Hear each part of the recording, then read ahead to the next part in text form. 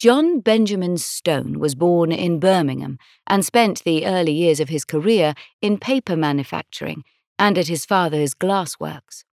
More importantly, he spent his formative years collecting photographs, prints, stereographs, and anything else he could get his hands on. He was also a keen traveller in the 1860s, going as far as Norway and Lapland and buying all the pictures he could find there, though not taking any himself quite yet.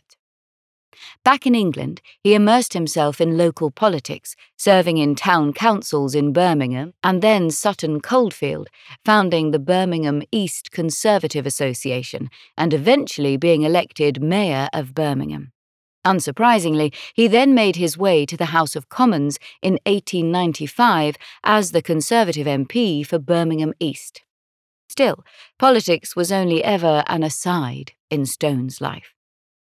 In around 1888, he had started taking his own photographs as the medium had become more accessible to people who weren't professional photographers. Well, relatively more accessible, as he originally had to employ 2 men full-time to work on his pictures.